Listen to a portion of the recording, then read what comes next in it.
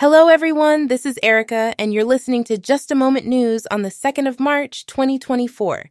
Let's dive into today's top headlines. First up, Elon Musk, one of OpenAI's co-founders and one of the richest individuals globally, has filed a lawsuit against OpenAI and its CEO, Sam Altman. He accuses them of breaching the contract by partnering with Microsoft, deviating from OpenAI's original mission of developing artificial intelligence for the public good. Musk believes that OpenAI has become overly commercial and closed source, favoring profits over its founding principles. This legal action is stirring up the ongoing debate within the AI community about the direction of AI development and its implications for humanity. In the realm of renewable energy, African solar power entrepreneurs are navigating significant market barriers to address the continent's glaring energy deficiency and environmental responsibilities. Despite Africa's abundant sunshine, its solar capacity is alarmingly low compared to global standards. However, record low solar panel costs and innovative financial models offer hope for reversing this trend.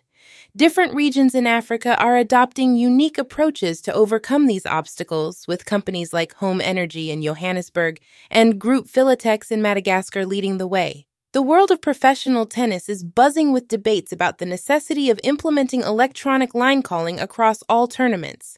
This comes in the wake of the controversy surrounding Andrei Rublev's default from a semi-final match at the Dubai Duty Free Championships.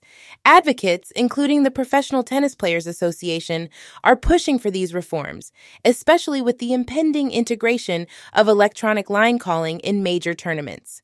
In a heartwarming story from Cape Town, South Africa, a high school teacher, Miss Erasmus, has gained significant attention for her self-funded makeover of her life sciences classroom. The transformation, which was shared in a viral TikTok video, has sparked a broader conversation about the value and appreciation of teachers in South Africa. Spotify has introduced a new $9.99 per month option for its free users to access its audiobooks collection.